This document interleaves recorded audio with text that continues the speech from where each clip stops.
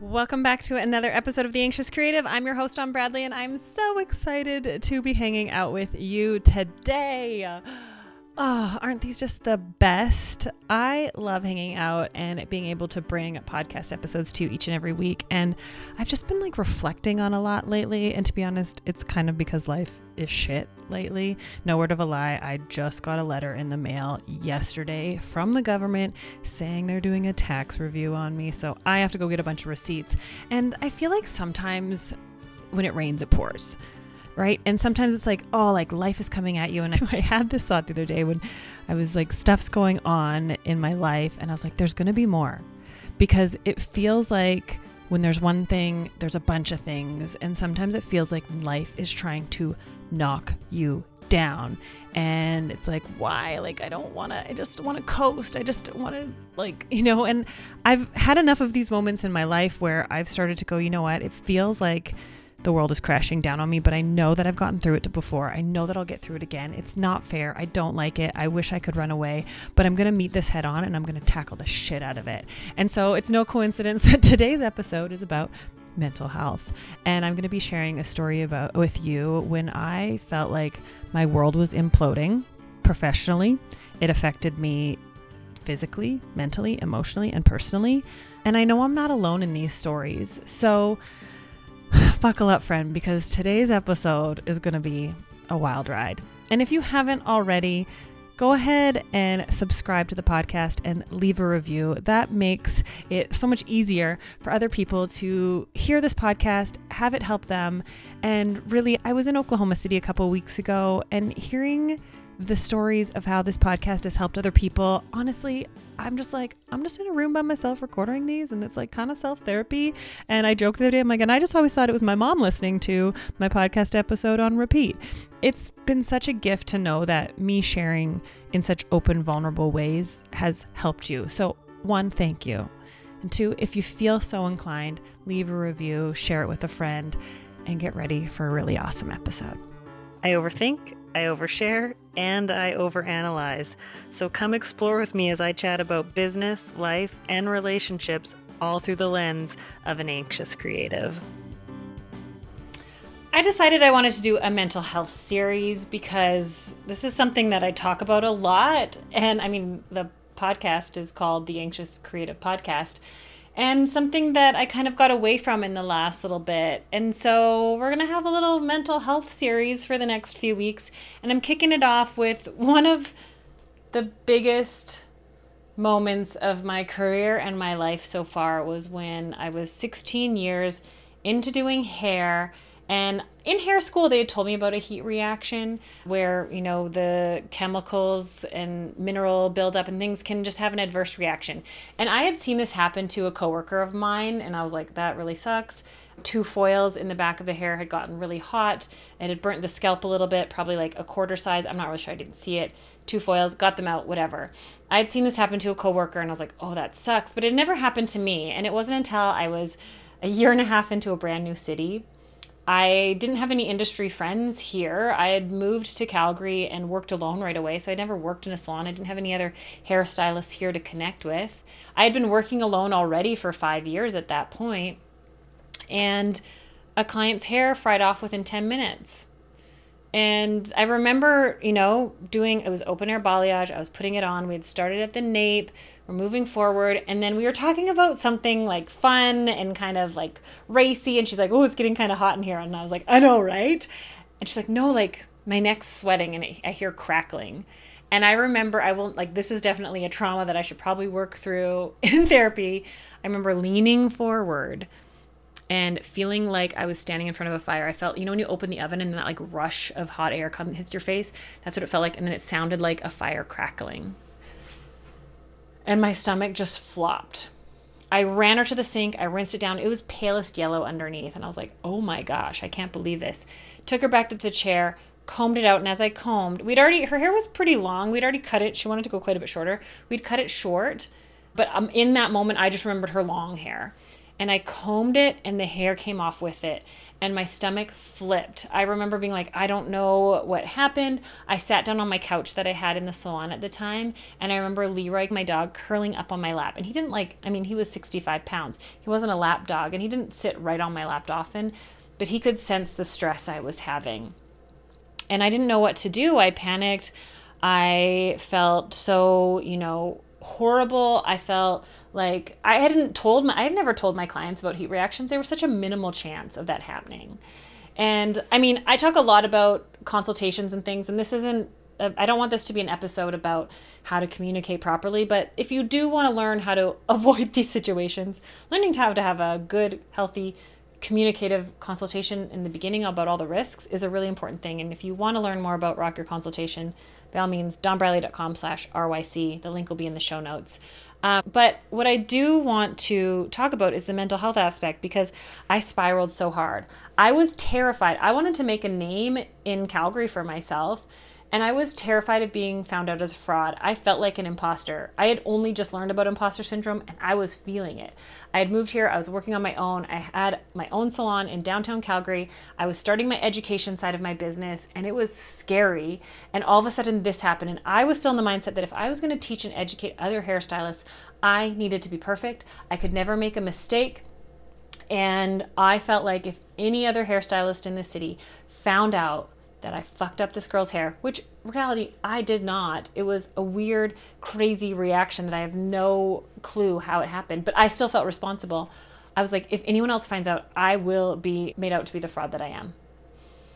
And so I went overboard and I told her, I will put extensions in your hair. I paid for $2,000 worth of hair, not even the time, to make her hair back as long as it was before we even cut it. Like, I didn't think straight. Within 2 weeks, she got the extensions taken out. She was having anxiety as well. I told her I would do weekly treatments on her hair. I wanted to do everything I could, not only to take care of her, but to control my perception. And I spiraled so hard to the point where that was January 30th. This is the kicker. Can I just share this part? I always forget about this part of the story. Cosmoprof had called me and asked me if I was going to go to ISSE. Is that what it's called? Down in LA. And they said, well, we'd like for you to come to a photo shoot if you can. And I tried to move my appointments around, and this was the one client I couldn't move. And so I thought, you know what? I should probably, as much as I want to go down to the conference and be part of this photo shoot, like, my clients are who pay my bills, and I can't move her, and I feel terrible. So I said no to that photo shoot. And then this happened. And then so not only did this happen, but then everyone at that photo shoot ended up being on like the cover of Cosmoprof and ended up being like the Cosmoprof team and all these things. And I was like, was that the like weird, like, is it called, the movie called Sliding Doors, when like it's like one decision or the next, and then like they play out the two alternatives? I remember being like, oh wow, what would my life have looked like? This wouldn't have happened. I could have had this like fame and whatever. Like, it's so crazy to think about. And I kicked myself over that for a long time. So anyway, I started, giving her weekly treatments. I gave her like probably $200 worth of hair products. I did all these extensions. And then it got to the point where like I couldn't hold up, and my mental health was so bad and my anxiety was so bad that I just took a day where I didn't answer my phone, and I didn't answer a text from her because I didn't look at my phone all day Sunday. And because I had thrown my back out, I had to go to the emergency walk-in clinic. I had to get a shot in my butt to relax my back. And it was in that moment that I realized, like, I'm pushing myself to the limit. And anytime I would see a text pop up on my phone, I would enter into a panic attack because my body was so used to every time I saw a text, it would be from her, and I would like relive this moment. So January 30th, 2016 is when that happened. August 30th, 2016, I ended up in the hospital with a stress-induced panic attack. And for those 8 months, I hid. Now, I live in Calgary, Alberta, Canada. I don't know the exact population, but I think like the greater population of this whole area is like 2.5 million or something. I had it in my head that if I went out anywhere besides the salon and besides home, that I would bump into her. And I was so terrified of bumping into her because I had anxiety isn't rational. And I spiraled so deep and dark into a place I couldn't get out of bed. I would go to work and go through the motions. I would come home. I would cry. I felt worthless. I felt like I had faked my way through 16 years of doing hair. And I remember my boyfriend saying, like, Dawn, like, think of all the people you've done great hair on and that have loved you. I felt like that was all fluke and luck, and this moment was the truth of who I really was. And clearly it was like I felt so much like an imposter and felt out of my league, and like, who am I to be able to go after my dreams and achieve these things, that as soon as something confirmed that I wasn't qualified or able to, that I like clung on to that as truth and as definition of who I was, rather than the 99.9% of time that it went well. It's so insane when I think about it now. In the moment though, I was like, I know, but I can't, I couldn't, I don't, if you struggle with anxiety, if you have dealt with struggling with your mental health, then you get it. It's not rational. So you can't rationalize yourself out of it. Therapy is really good. Being around people, I highly suggest therapy. Being around people who understand it and who are going to not try to fix you, give you suggestions, or try to coddle you, but they're just going to make space for you. Because you don't want to be enabled either, right? That doesn't help things. So I ended up in the hospital thinking I was dying of a stroke. And I've shared this story a few times, so I don't want to go that far in depth into it. You can definitely find other podcasts or blogs about this. But I thought I was dying.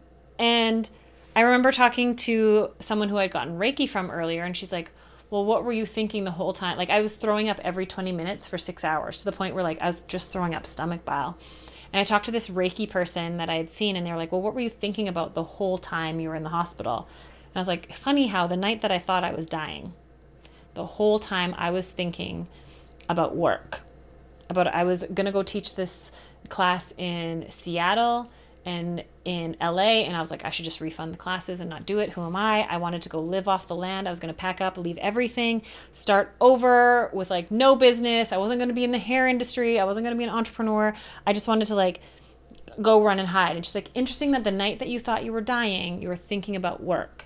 And she's like, your solar plexus and your chakras is right here, which is where your stomach is, which you were throwing up. That's where your self-worth and your self-value lie. And it was like an amazing aha moment for me to realize, holy shit, holy shit. She's right. And it was like I purged that fear. And from that day on, exactly 8 months from the day the hair fried off to the stress hitting its peak and the anxiety peaking, I started to slowly rebuild my self-worth and value in who I was and what I did, and that this one moment didn't define me. But it took a huge toll on my mental health for those months. And I can't tell you, I always talk about the year after my divorce being like the black hole of time. Like, I don't have a lot of clear memories. I don't really have a lot of memories of that time either. It's black. I was so anxious that I was probably a zombie going through the day to day. So if you're struggling with something, if something's happened that you feel is defining you, if you're clinging on to a moment, I'm not going to try to prescribe you anything or remedy it or tell you that it's going to be okay, because it sucks. And I just want you to know that I get it and I understand it, and that, just be in it and live it. It sucks, but I don't doubt that you will make it through. And find a community and people that support you and understand you. That's the whole purpose of why I do what I do. Yes, I have courses that are about business, but they're grounded in belonging and being part of something. Because let's be honest, we know what to do most of the time. We just don't do it. And the biggest thing that helps us do the things we know we need to do, and the things that are going to help us pull out, like, I know that eating well and exercising is good for my mental health. Why don't I do it? Because I don't have accountability and community for it. And I need to develop that. And when I do better. When I have accountability to something, it's huge and it makes a big difference. And so I just want to offer you that community and accountability right now. That you're part of a community by being here right now and watching this. That you're not alone in what you're feeling, and there are others out there who've felt this and are feeling it. And I want you to reach out. Connect with me on Instagram. Slide into my DMs. If you're in one of my communities already, reach out. And just don't go through this alone. Struggle well. Something that I've always loved, I was told once. Struggle well. You don't have to put on a happy face. You don't have to pretend everything's okay all the time. But you got to move through it. And you will move through it. And your success rate of getting through it will increase when you allow people to see you where you're at right now. The right people, the people who get it and understand and have been there and who want to walk alongside you through it. That's all.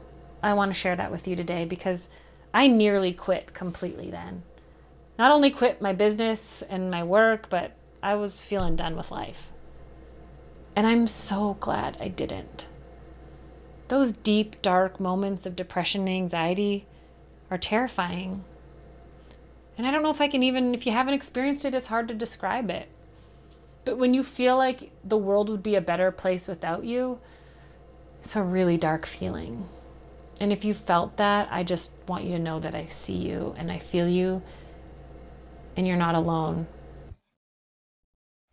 Thanks for listening in. I know that you probably felt this one a little bit more in the feels than other one, and know that that's okay. And one thing I'm really learning to do, and it's funny because I used to really feel all my feelings, is just let them come and experience them and express them as much as I can. Running away from our emotions feels like and is a temporary solution. And letting our logical brain overtake and dismiss our emotions is really easy to do. But I want to validate what you feel, even if logically you know that it's not this or that. Feel your feels, allow yourself to feel them, allow yourself to express them with safe people and in healthy ways. I mean, I wailed. I don't even want to say cry. I wailed into my pillow the other day and it felt good. And I hadn't done that in so long. So I'm actually due. I can feel it. It's like brewing. There's a big cry in me coming. And I want you to know that it's okay if you need to go let it out. If you need to go scream in your car, scream into your pillow, cry on a friend's shoulder for whatever stuff that's going on for you right now. So know that I'm here for you. I'm so thankful that you're here with me, and I'm so glad that we get to do this and know that we're not alone in this. Thank you so much for being here, and don't forget, the first episode of every month, I do a giveaway, and all you have to do to enter in is leave a review and share this with a friend.